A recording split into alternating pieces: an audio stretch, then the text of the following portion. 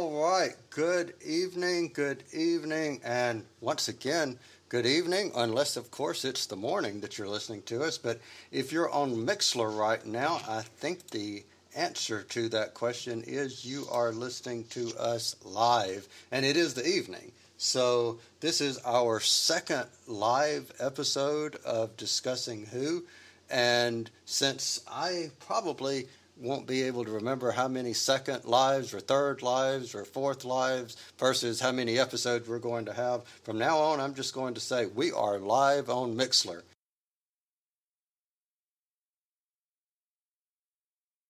Joining me tonight, I want to go first a little bit out of the state that I'm in to someone who has not been with us for quite a while. Lee Shackelford, how are you? I'm here. I'm glad to be back. Glad to have you back. Thank you, sir. So tell me, you have been doing something in the last couple of weeks. Tell us about what you've been doing. You've been peeping into my house again, haven't you? Hey, you weren't supposed to know that. Come on now.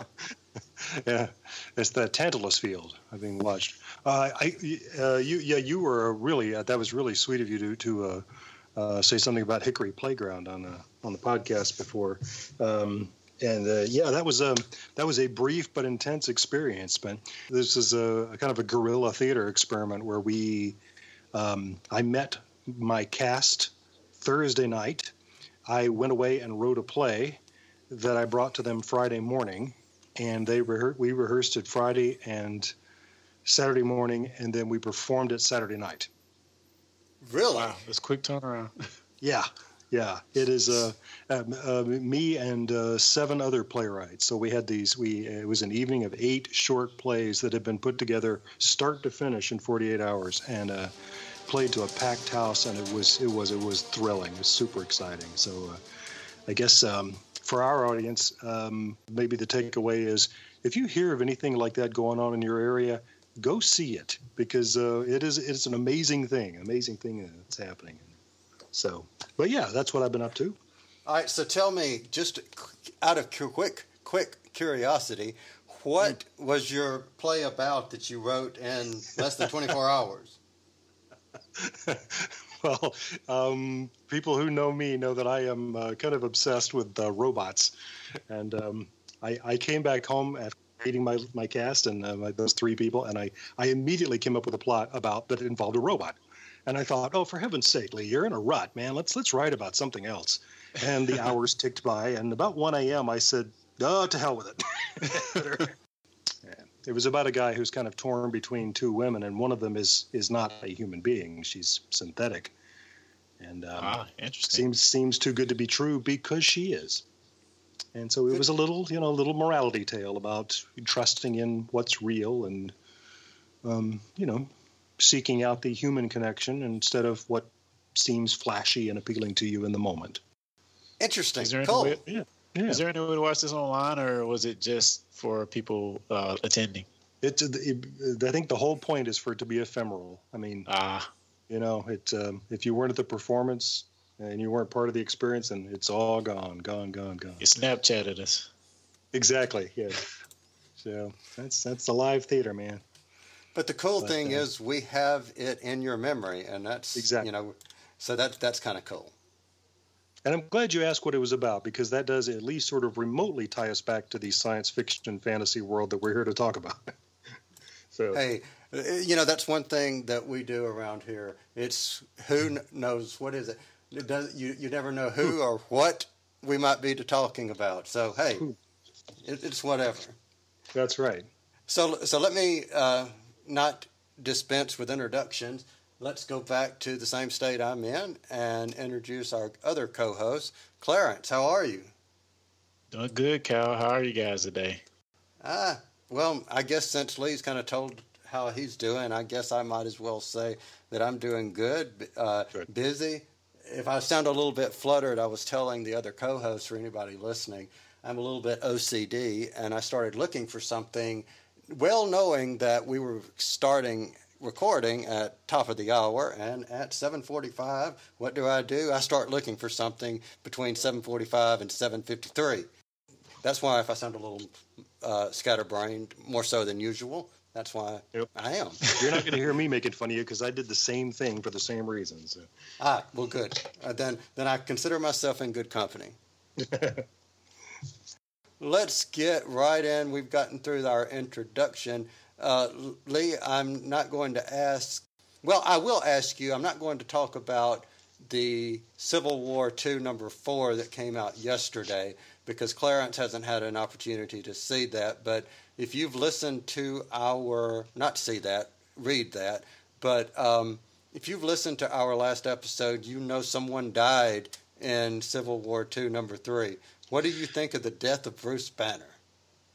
And I also follow some blogs online that are just loaded with spoilers. You know, sometimes I feel like I don't need to read the books. I just need to follow the blogs. But yeah, so I knew about it, and I guess you touched on this a little bit in previous episodes. That after a while, we just sort of get I've lost the word.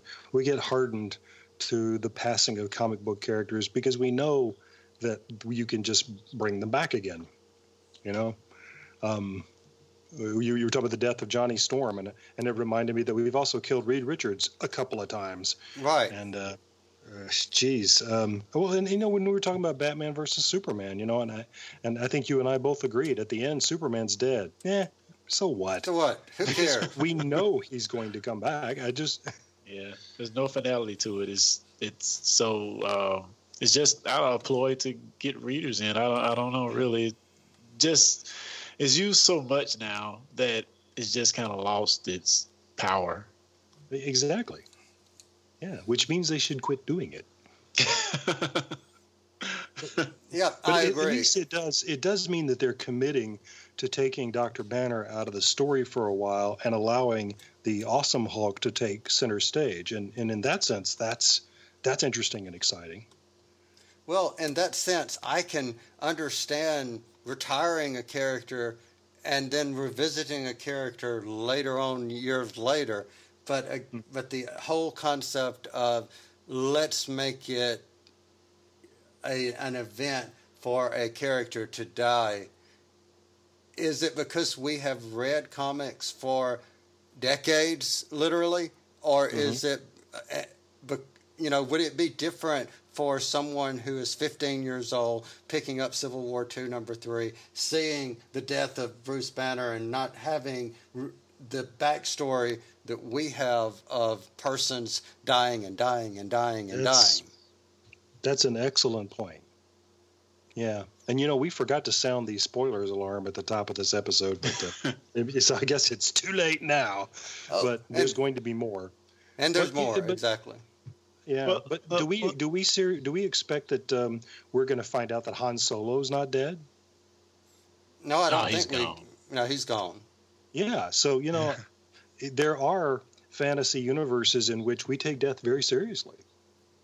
Yeah, I mean, in which the franchise itself, it says, no, that's it. Can you guys think of a comic book character that has passed away and is just gone? I was just wondering that too. I was about to say Bucky, but no, that's not true. Bucky is, the least dead character in the Marvel universe right now. Yeah. Yeah, I mean, the original Marvel Captain Marvel, not Shazam. Right. I mean, he had leukemia, but then now there's been like 9 different Captain Marvels, so I'm not. I don't know. And for that matter, I am not a fan of Captain Marvel, the current version. Just putting that out there. It wasn't an improvement. No, not a fan of her.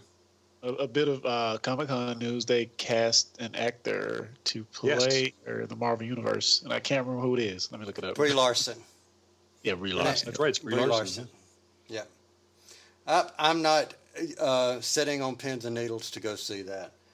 Yeah. I am sitting on pins and needles to see Wonder Woman, which we'll get to that in just a minute. But I want to mention, and unfortunately, what we were just talking about, gives a good transition, or not necessarily a good transition, but a transition nonetheless. I want to mention the passing of Jerry Doyle. I believe that was on yesterday, which was Wednesday. Today is the, 28th? Yes. So that would have been July the 27th. And if you're not familiar with who Jerry Doyle is, if you were a fan of Babylon 5, you would be familiar with him. He played Garibaldi, Chief Garibaldi, on Babylon 5. Lee, I know you're a fan of that. Clarence, were you a fan of Babylon 5? I only vaguely remember the show. I guess I wasn't really into to that show at the time. You know, it's kind of I was kind of young when it came out. I guess I was a teenager, or almost a teenager. So yeah, it was kind of a little bit before my time, before I really got into sci-fi. Well, for me, I tip my hat, so to speak. And Lee, if you want to share any thoughts or comments, feel free. I'm not sure if we lost Lee. I had been aware of Jerry Doyle's transition from TV actor to radio talk host, and had kind of, I don't know, it had changed the way I thought about him, because if he and I had sat down together and wanted to talk about politics, I think I would have found it really unpleasant. I think I would have really wished I was somewhere else. And you know, it's kind of nice to be reminded that now my heart hurts. Yeah. What was the tone of Babylon 5? Was it more like a Battlestar Galactica or more like a Star Trek? I mean, what was the tone of the show overall? It was Star Trek. It was a very progressive thinking, open-hearted story. I guess I kind of thought that he must be like that in person, and he wasn't. And after the show, yeah, he became this kind of Rush Limbaugh-like talk show host. Gotcha. And yeah, so that was kind of my issue. And I was saying, boy, I really don't like Jerry Doyle anymore. And now that he's gone, I'm saying, well, you know, okay, I'm sorry. But you know, I think actually I want to comment on, you know, your comment that you just made of feeling sorry for being sorry. And let me say this, you know, there is a distinction between a character that they play and the person who plays that character. I mean, you more than anybody know that, but based on the things that you do professionally. Having said that, we each choose our own things that we say, or things that we choose not to say, and the ramifications that come or don't come with them. For, you know, if for anyone who chooses to express I'm uber conservative or I'm uber liberal or whatever, that's their decision, and I don't think you should feel sorry for disagreeing with someone. Clarence, to comment on what you were asking about the Babylon 5, one of the things that I really liked about the way it was written was this was not a show that was created and let's see how many years that we can get out of it. When it was written in 5 chapters, 5 seasons, regardless of how popular. This is season 1, and when season 1 began, they knew at the end, this is how season 5 will end. So the story may have progressed and changed, but it was a progressive story, and that was one of the things I loved most about it, was it was just one complete story, and then that was it. And in fact, we frequently saw, thanks to characters in the show who were visionaries, who were prophets and seers and so on, we often saw how everything was going to end. Right, exactly. We didn't understand the context of it, but we kept seeing visions of exactly what was going to happen at the end, and which I thought was just a startling way to tell a story like that. Just thrilling. And I remember watching the last episode, which I bought on iTunes, and I remember watching that and the whole final episode, which I've not watched in years. I would love to go back and watch it, but it was. I remember it being very moving at the end. I don't remember exactly. I know someone died, but I don't remember exactly what happened at the end. But I remember it being very moving. Babylon 5, just maybe more than any other franchise that I can think of right off, has had this amazing plague going through it. But very few of the actors in that show are still with us. Jerry Doyle was just the latest. Richard Biggs, who played the doctor on there, Marcus, I think, he passed away, and fairly young at that. Yes, that was very, he was very young. And Andreas Katsoulis, of course, who's... yes, and Jakar. It's as I saw someone on Facebook today saying that it's been sad over the years to go to conventions and see the Babylon 5 panel because it gets smaller, every year. And you expect that from a show from, say, 50 years ago. but yeah, not from Babylon 5. Right. Agreed. Well, let's change gears a little bit and get into something a little more optimistic, which is I actually enjoyed, Clarence, you're going to be happy to hear this. I actually enjoyed the Comic-Con Justice League special. I actually enjoyed it. So what was your highlights of it? I can tell you mine pretty easily, but I'll let you chime in on it. All right. Well, I will do one better before Lee puts in his 2 bits.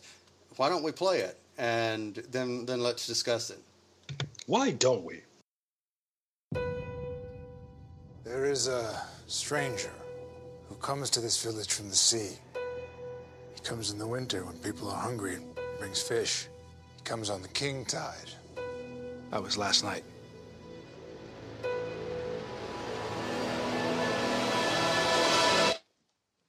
Talk. I believe that an enemy is coming from far away. I'm looking for warriors. This stranger. Others like him. I'm building an alliance to defend us. It's very important that I see this man. Barry Allen. Bruce Wayne. You said that like it explains why there's a total stranger sitting in the dark in my second favorite chair. He said he'll fight with us? More or less. More or more less?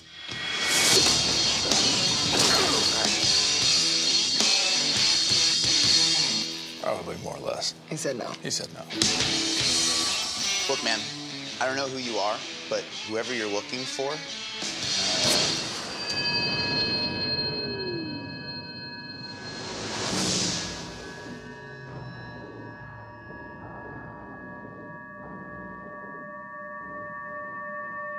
break it down for me.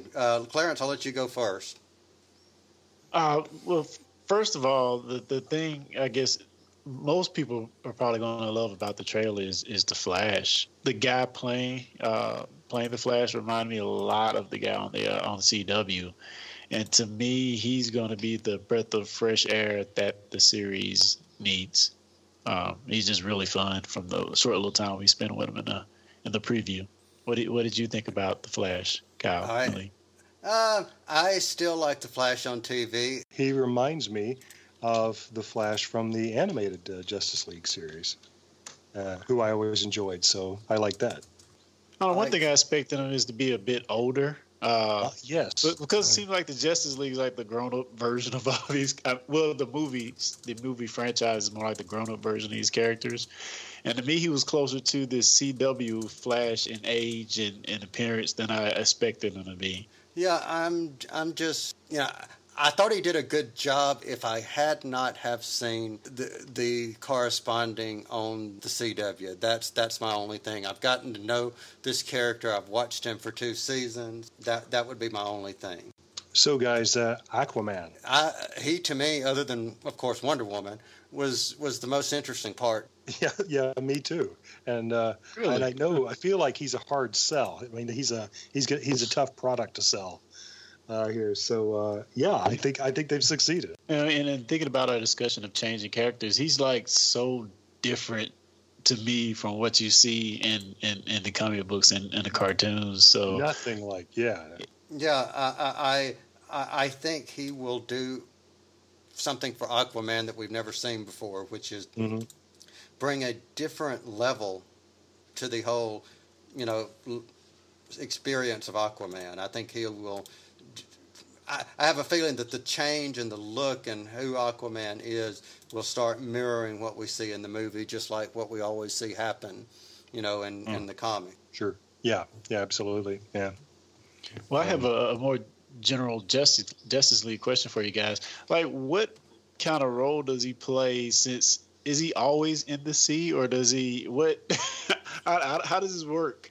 Lee, I'll let you take that one.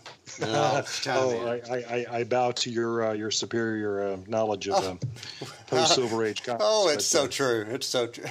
You flatter me. Well, but hey, I'm not going to pass it up. Okay, Aquaman and Super Friends, 1970, complete joke. I mean, that's where the joke of Aquaman came, because he rode around on a seahorse talking to fish. That made well, he did that in the Golden Age comics too. I mean, yeah, that's true. That's true. Yeah, but I mean, it just was something, with him and Namor. There's seemingly only so much you can do with a character who needs to be in the water to effectively be able to do what they can do.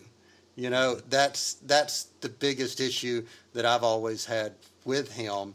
However, having said that, there's creative ways to make somebody interesting without having, in the 90s, his hand got cut off or eaten by the piranhas, and he had a hook instead of, a hand for years and years and years and years. And he had the long beard and the long blonde hair, which is ironic that now he's got a beard and long hair. Even during that time, though, other than having the hook that he could use as a spear, basically, he still only talked to fish and he needed to be in water. I just am interested to see what they're going to do in the movie with his powers. If I were writing it, what I would do with Aquaman is not make him be able to control weather like Thor or Storm, but be able to draw moisture out of the air and then control the water. As some Atlanteans can do in the comics. Correct. You're trying to read between the lines in the trailer there. I got the feeling that the way they're going is that he's the one they're going to have to woo into the group, because he has awesome powers that they need. But his point of view is, this is not my fight. I don't do the surface world. I don't know, This is not my circus and not my monkeys. And what did you guys think of Cyborg? Did not like the look of Cyborg. Really, that was the moment where I said, seriously? Is it just me? What did you think, Clarence? And I'll say my thought. I think like Aquaman, Cyborg is a bit of a hard sell too, unless you just do him right. As far as the look of him, I really don't care, because really the only real experience I have with him is Teen Titans, so the cartoon from like 10 years ago. So I really have no affinity for his character, his background, so I really don't. This didn't look bad to me, but I still think he's a hard sell as a character in the movie. So here's my thought. As far as how he looked, I read a couple of places that's not the finished with all the CGIs that will be added in, that he will actually look a lot more metallic and or polished when we see the final version.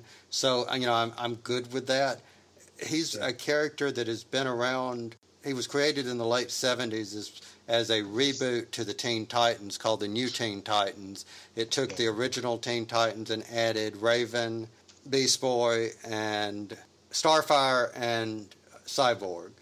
And the look is pretty much traditional. The story is pretty much the same. The only difference of what he's got now is the metallic part of him was created in part by Mother Box technology from Apocalypse, whereas before his father just created a cybernetic enhancements to, replace after his body was destroyed in an explosion. So that's really the only difference as far as, who he is. Interestingly enough, I know we've talked about the New 52 previously.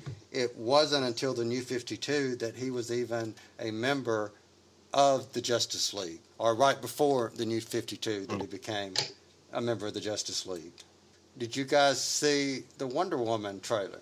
Yes, I did. Lee, did you? And Yes.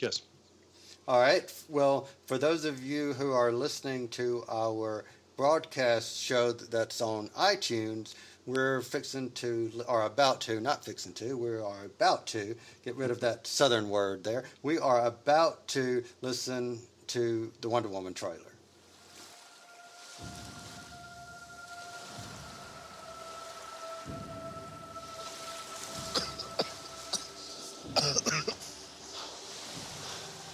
You're a man. Yeah. I mean, do I not look like one?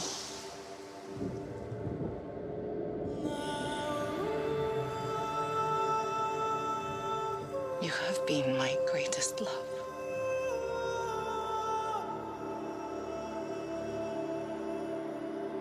Be careful, Diana.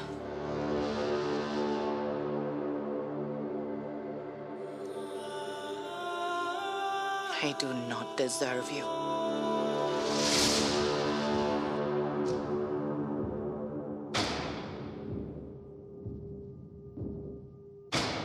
Have you never met a man before? I mean, what about your father?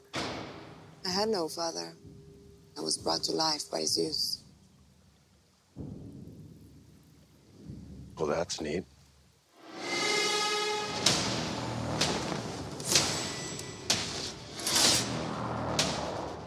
It's Etta Candy. I'm Steve Trevor's secretary. What is a secretary? I go where he tells me to go and I do what he tells me to do. Oh, well, where I'm from, that's called slavery. I really like her. Fantastic. Oh, Ladies, after you. I do. I like her. All right, so I want to take this one first. Since Wonder Woman is my character, I love Wonder Woman. I thought the entire look of not only the look of Diana, but the look of the entire trailer was beautiful. The music was beautiful. The trailer was beautiful. And I want to ask you guys this. Was I the only one who thought that her costume in this movie was a lot brighter than it was? No, you're not. Oh. Okay. So I wondered if it was just me, but without going back and watching Dawn of Boredom, I just was wondering if, I know I couldn't resist that, but without going back and watching that, I couldn't tell. I thought it was a lot brighter. The primary colors of the blue and the red, even the gold on the boots was a lot brighter in this than what it was in the first movie. So what did you guys think? You've seen the one sheets, the movie posters, and they are a sea of red and yellow. I mean, they're pushing the almost primary color quality of her costume. So what did you think, Clarence? The colors did feel a bit brighter, but also the trailer, I kind of don't know what to think about it. I don't know a lot about her background, but being a Marvel guy and having watched the Marvel movies, this felt a lot like the first Captain America movie to me, at least the trailer. So I don't know how the movie will turn out, but the trailer felt a lot like Captain America. Okay, Lee, what was your take? Yeah, I got the vibe too, and I guess it's just because the time period and sort of the milieu. But this is a teaser. We'll get a proper trailer later on. So right now we're just getting glimpses, but I did find the glimpses quite exciting, and I know we've talked about this before, but love this casting. I just think she's. Oh, I don't want to say awesome. Okay, she's awesome. Yeah, I really wasn't all that excited when I first saw who had been cast, because I was like, okay, you just really don't seem Wonder Woman to me. And when I see a human Wonder Woman, my brain immediately goes to Linda Carter.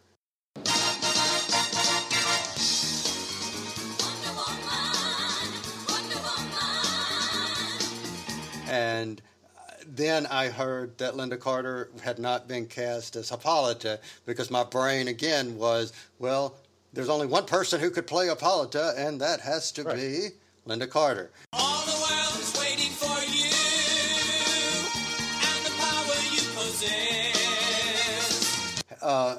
I am totally over that now.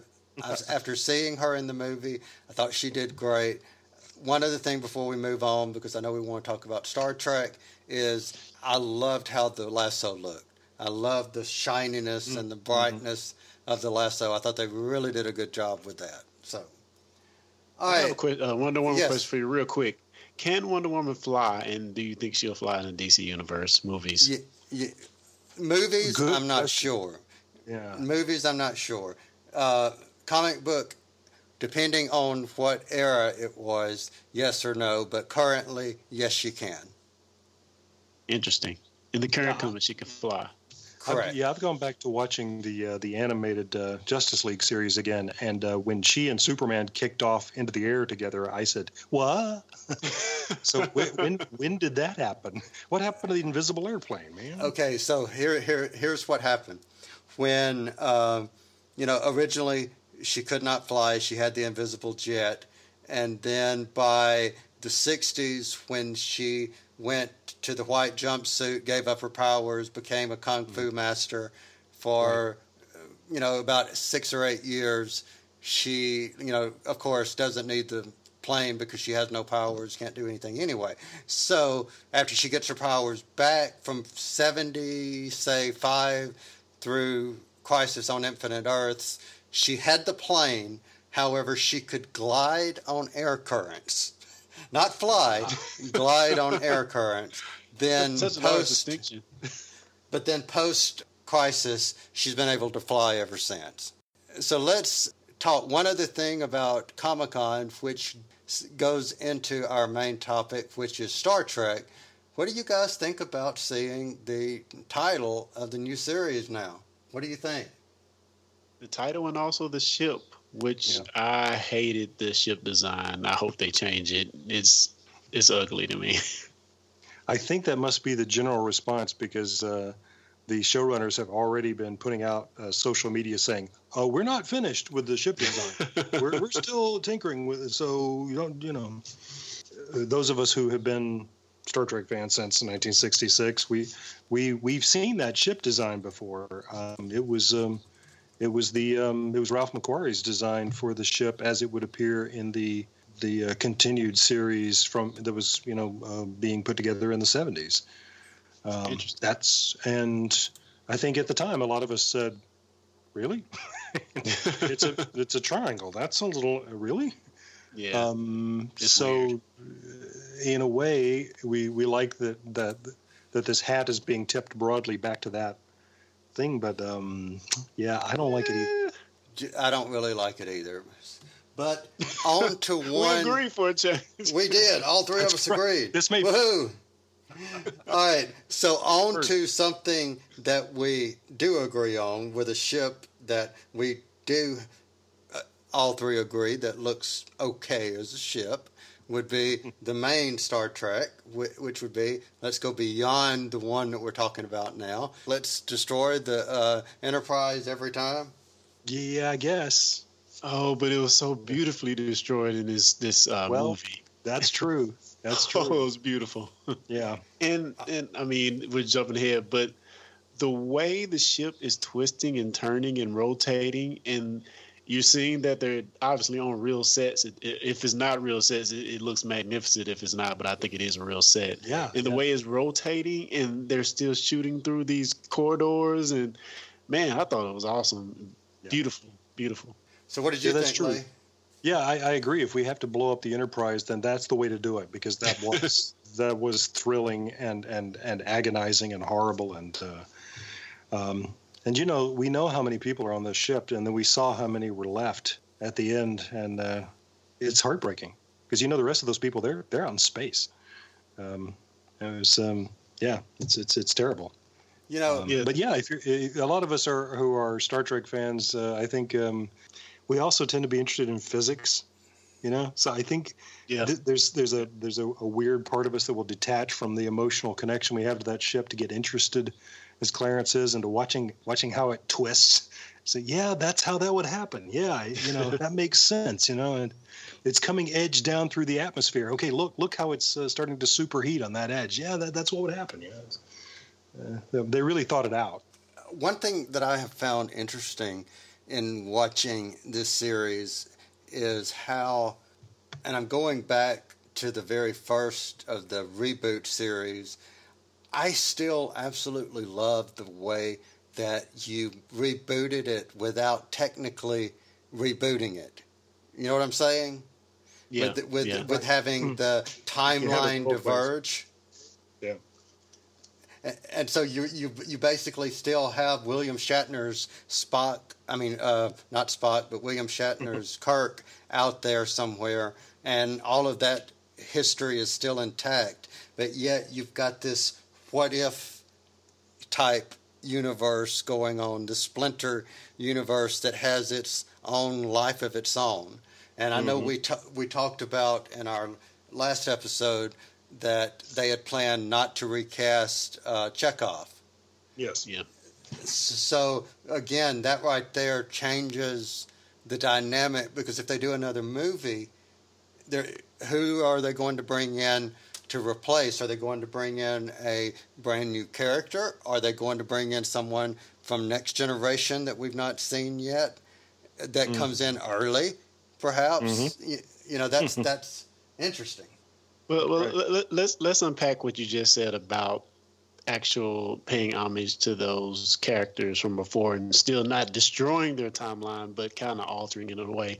And so at the beginning of this movie, we see they're on their 5-year mission, almost third year in. And for some reason, Kirk is really tired. For some reason, I don't know.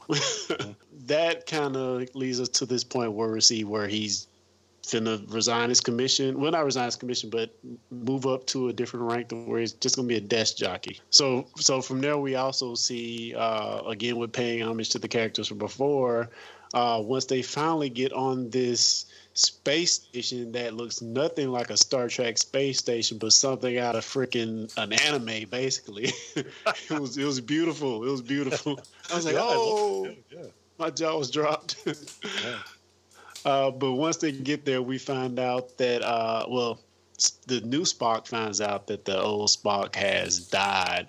And I thought that was really, really cool how they paid homage to him. And even fast forward to the end of the movie where we actually see a photo of, I think it was the first Star Trek movie, all the cast. That was just really touching. What did you think, Lee?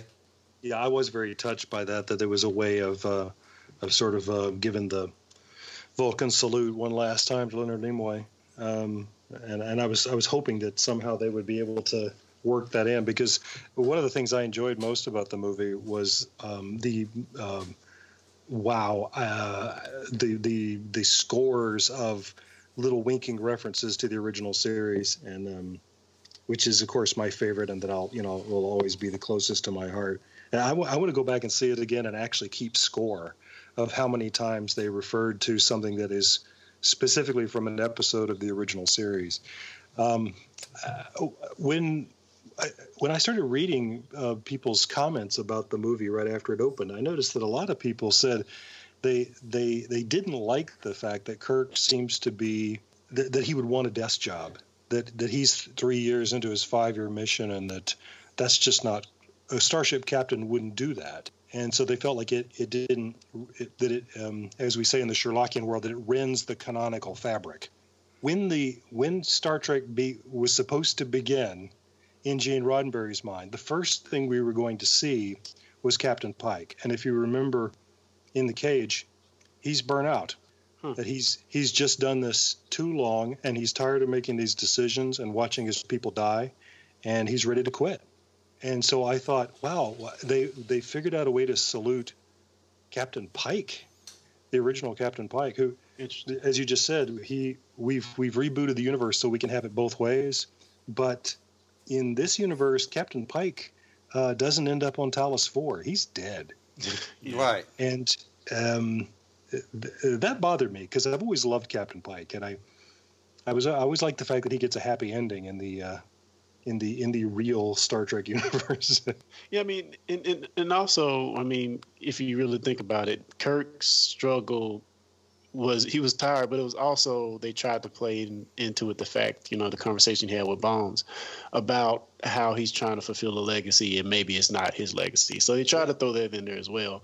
Yes. And to that end, I want to ask you guys, do you think the current cast is trying to play too hard to the old cast? I say that in particular because the character that plays Bones, now I forget his name, but Carl to Urban. me, he's on too thick with trying to be like Leonard McCoy. It's too much. Oh, really? No, I'm sorry, DeForest Kelly, right?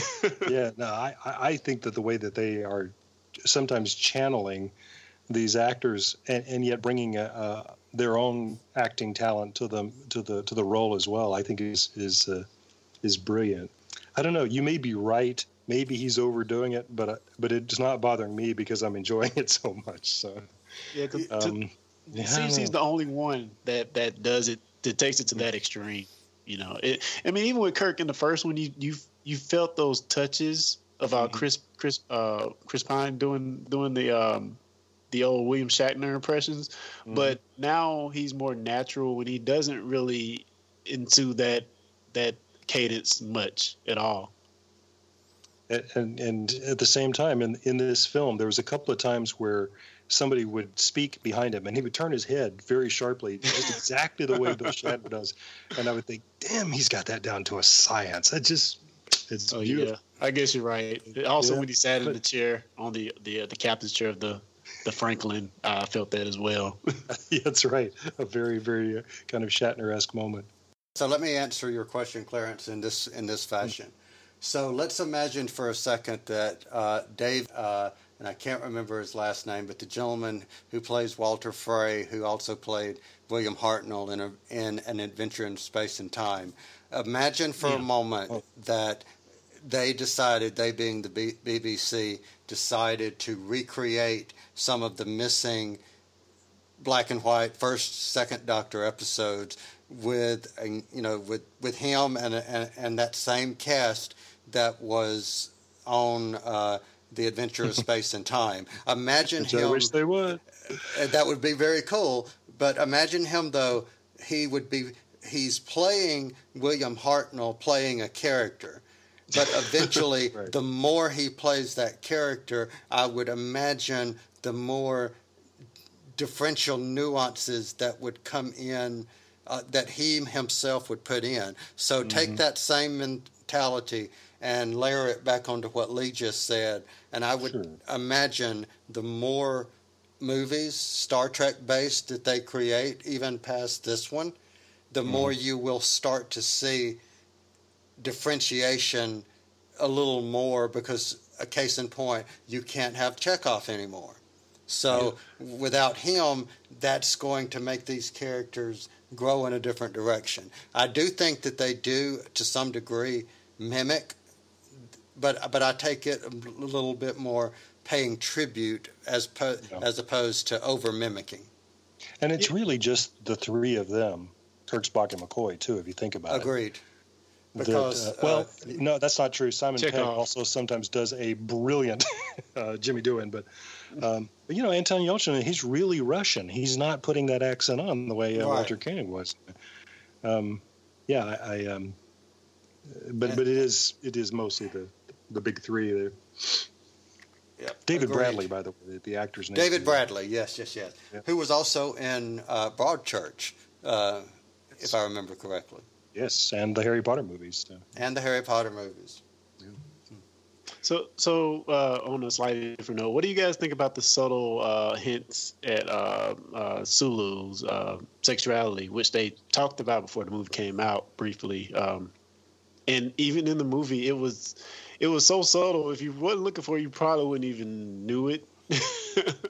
Because I thought that was kind of cool how they played it in, and it wasn't overbearing, or it was just enough to get that point across. Like, okay, That's cool. Okay, there's a dude with a little girl. Why is it? Oh, okay, that's his little girl. All right, yeah, okay, fine, yeah, okay, yeah, Yeah, I thought that's it. And then I we were agree. done. Yeah, I agree. You know, it wasn't overly done, but No. just enough. So, what Very about nice. the big bad guy of the movie, if you want to call him that? He's a big bad guy. Boy, that seems like a real waste of a fine actor. I don't know. I'm really, I guess I'm getting bored with these sort of reptilian villains who snarl at the camera and I'm going to kill you all. And you know, I'm sick of it in the Marvel universe. I'm sick of it in Star Trek. It's like, okay.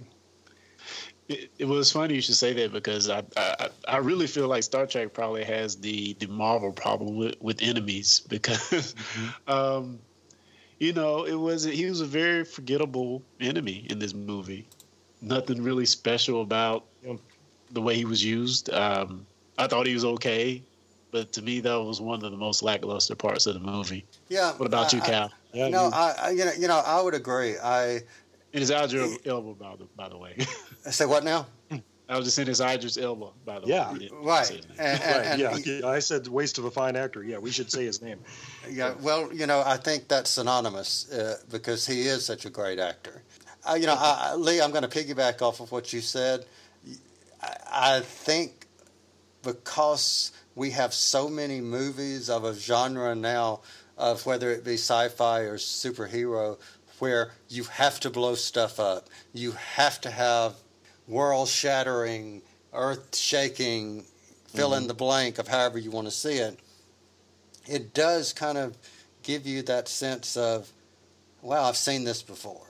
You know, I would rather have a villain that's a little more, you know, I don't know, just a little bit more personal investment into it, not necessarily, okay, well, you know, here you're coming to have revenge on such and such. Well, everybody either wants to take over or have revenge on. And that's your two main motives. Take over, have revenge.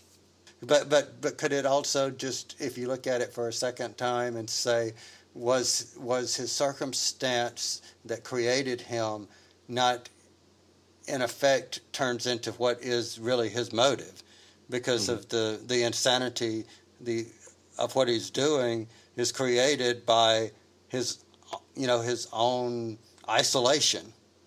Mm-hmm. True, it's feeling like he's forgotten about it. So I can understand that to a certain extent. Yeah. So it's just not a particularly novel story. It is certainly one we've heard a lot, and I don't know.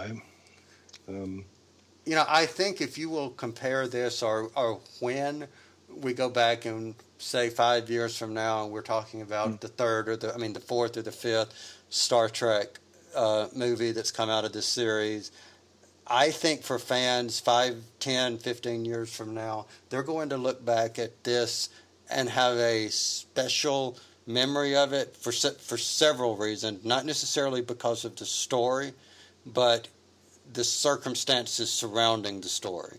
Whether they paid a big deal to it or not, you have the Sulu factor. Whether they recast him or not, this was the passing per se of one of the predominant cast of this set of Star Trek actors, and then of course they give that tip of the hat to Leonard Nimoy.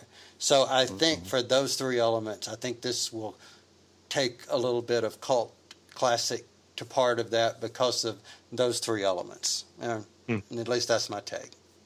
Well, but I have to say it. To me, this movie has a Martha moment. Okay. So yeah, you mentioned that before, and so I was curious what you. This enemy swarm of bees, I guess that's what the actor Jayla called them. Well, the character Jayla in the movie called them. Swarm of bees. These smaller ships that can decimate a larger ship or basically anything because they're high in numbers and they're in sync, sort of like a flock of birds, you know. The fact that we are going to destroy this enemy, by broadcasting on their resonant harmonic frequency with the Beastie Boys is not good enough for me. I'm sorry. I wanted to walk out when I saw that. Yeah. I was like, oh, you ruined it. You ruined it. Nothing against the Beastie Boys. Nothing against the Beastie Boys. Yeah. No, I agree. Yeah. No, I didn't like that, and I don't like the motorcycle. I don't get why there are motorcycles in these movies. I don't understand. Well, Clarence, didn't you say in our last recording that one of the producers produced Fast and the Furious? Oh, yeah. Well, this is the director of Fast and Furious, yeah. Okay, well, Lee, that just answers your question. That's why you have a motorcycle. That is not a good enough answer. Yeah, I agree. It's 300 years in the future. Yeah. That's a classic. Yeah, they should have a hover cycle. Yeah, and it just happens to be inside the Franklin, along with, I guess, the Declaration of Independence is also in there, too. That just makes no sense. But for the purpose of, it looks really cool, then, maybe that's the purpose of it being there. It looks really cool. But, I just wrote an essay about this for a forthcoming Sherlockian publication about mockbusters, about the Asylum Studios. And you know that whenever a movie comes out, they rush out with the $2.95 version of it, So the film I was writing about particularly was the film that they rushed out right after the Guy Ritchie Sherlock Holmes. And so they made this very quick, very cheap Sherlock Holmes movie. And it's made them a lot of money because it's direct to download, and so there's practically no distribution cost, and people are buying it because the trailer looks so exciting. But I promise you, everything that's exciting in that movie is in that trailer. The trailer. Yeah.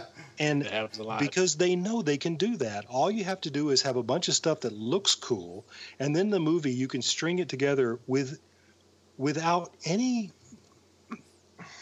pretense of there being any kind of logic or rational sense about why these things are in the movie. And it's it's insulting if you take it seriously, and they do not take it seriously themselves. So it's okay, but I expect more from the Star Trek JJ franchise. Yeah. You want to say, okay, I understand the logic of saying, yeah, but it looks cool, but that belongs in the mockbusters. Put that in Sherlock Holmes versus Monsters, which is the name of the movie. Sherlock versus Monster. That's where. Yeah, but it looks cool belongs. But God, anyway. Yeah. All right. Let me just run just a few more nitpicky things I have. This is very nitpicky. Like when Kirk gets into the escape pod, he has on a different suit than he does when he's on the ground. He's like in a whole different uniform for some reason when he's on the ground. Maybe I just missed that. He stopped to change clothes. Yeah, obviously when the ship is about to explode. And that nebula that's supposed to be impossible to traverse, they made it through somehow. But yet when they're getting destroyed, they want to warp back through it. I don't understand that either. But anyway, two things I thought were fun. I thought Jayla was really fun. Her character, I liked the character. Like her a lot, yeah. Yeah, and I thought the tracker necklace from Spock was awesome. Yeah, I thought that was cool. Yeah, that was a good plot device, wasn't it? Yeah. So, Lee, what did you think overall? Yeah, my feelings very much like Clarence's. I really enjoyed certain plot points like that. I love Simon Pegg anyway, and he wrote this script, and his distinctive touches are all over it, and I love that. There's so much about this script that I really love. It's a very entertaining ride, and it's not. A lot of us who are diehard fans of the original series, we've been complaining that this isn't Star Trek. It's a pinball machine. It's a video game. Yeah. And I think Pegg, who is a lifetime fan like me, I think he managed to bring more Star Trek back to it, and I'm grateful for that. So, let me say this, and I know for any diehard Star Trek original version fan, Lee, What I'm about to say is, in the Dalek equivalent, I'm hearing Dalek say in the in the background, blaspheme. but really and truly, I like this version better than the original version, and I know.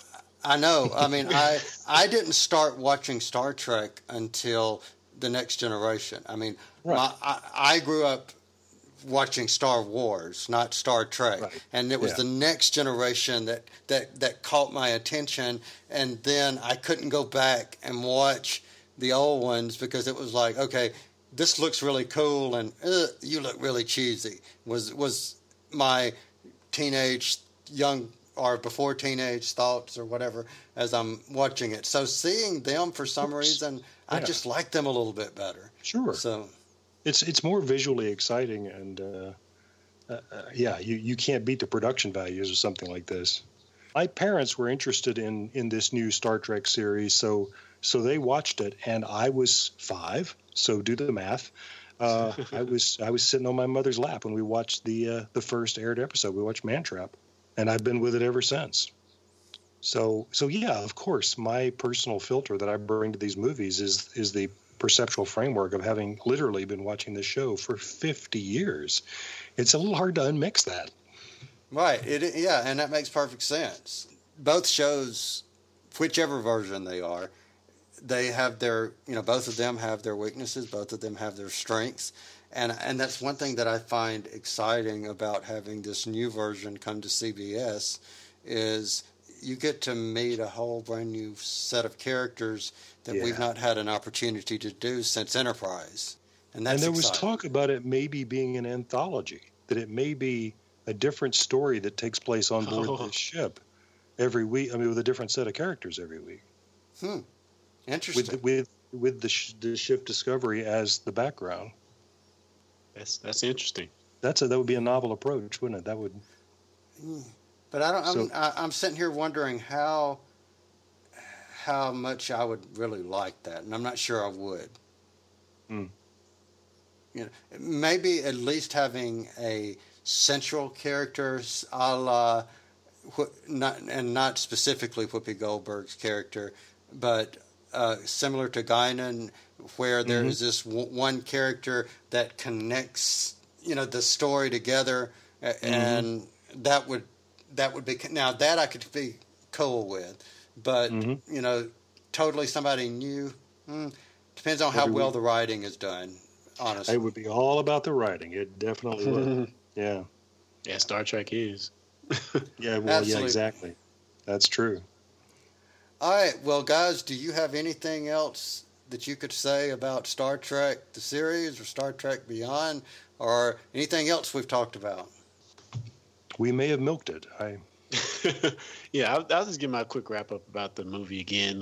The points I made about the things that I didn't like, I just had to harp on those again. It just was a little frustrating. But overall, I enjoyed the movie. It didn't feel like Star Trek Beyond. It just felt like Star Trek somewhere close nearby. Because, I mean, it didn't feel like they were in the far reaches of space, especially with this big space station there that looked so awesome and so modern. I'm like, how did they build this out here in the middle of nowhere, supposedly? But, yeah, I really enjoyed the movie. Yeah, I wondered that too during the closing titles. I was thinking, what are we beyond exactly? I think I'm not sure. I don't know. All right, so Lee, do you have any closing on it? Nope, don't. All right, well, I'm going to nope don't with you too, because I keep coming back to, I do like the fact that they paid tribute to those who are not with us anymore, and thought that was good. Anytime you have any franchise movie like this, you're expanding the universe, you're expanding the story, you're keeping fans interested, and as long as it's not a sunset of boredom, a dawn of boredom, or something like that, I'm okay with it. So, I think you do justice as long as you don't dawn of boredom. So something like that, yeah. Something like do that. Justice. Yeah. Yes. Kind of makes you wonder. Makes you wonder, exactly. Yeah. And, you know, I think it would be very appropriate to say, all the world's waiting for you and the power you possess. We will see. Yep. Yeah, I'm getting very corny as my brain starts to get tired. It's been a long day, hasn't it? Yes, it has. Yes, it has. So tell me, guys, is there anything you are working on that you'd like to share with everyone? Nothing I'm working on in particular, but I'll just say if you kind of like the subject matter we talk about on here, I just suggest you check out my friend's podcast. It's called Reality Breach. You can find it at techpedition.com and just search for Reality Breach. You'll find it there, and it is an adult sci-fi comic video game, mostly video game podcast. So check it out. That's Reality Breach. Yeah, Reality Breached. With a D at the end. That's Breached. Okay. Got to check that out. Lee, what's going on with you? Nothing much. I'm about to start my school year again, so, you know, back to work. Back to work. Cool. Exactly. Well, you know, I want to do a couple of show notes before we wrap up, which is, you know, to anyone that's listening, let us know what format, what platform, I guess platform's the better word here, that you would prefer using if you would like to participate. We've looked at several things from Mixlr to TalkShoe, and we're not opposed to doing any one particular type. We want to go where you are, and you are being the listener, because we do want this to be an interactive experience with people. We're trying out Mixlr right now. We're not married to Mixlr. If we see that we would be better off somewhere else, guess what? We'll pick up shop and go somewhere else, because we want to be where the listener is. So we have no send us loyalties. feedback. Right. The only thing we're loyal to is producing content that is conversational, as well as enjoyable, as well as entertaining for anybody listening. And guys, I just wanted to say thank you to both of you. We are past not only number 10. If we were in a Marvel comic, we would be back to episode 1 again, because we've already got past 12. So it would be time for one of us to die. Exactly. So that we could be back by issue 1 of our rebooted series, discussing Who 2. Exactly. Discussing Rises again. Oh, that sounds cool. So if you're listening and you want to send us feedback, please do so. You can send us feedback to discussingwho@gmail.com. You can find us on the web at www.discussingwho.com. You can also find us, and if you wonder why I just lost my train of thought, I think whenever I said on Twitter, I added the .com, but it's just at discussingwho. Facebook is facebook.com/discussingwho, or just go to our website. They're all listed there, and send us an email. Do whatever you want to. Send us a cup of coffee through the mail if you want to. It doesn't matter. My brain's getting tired. So thank you for listening, everyone. Guys, as always, thank you for being on with me. It's always a pleasure. So with that, everyone, we are out of here.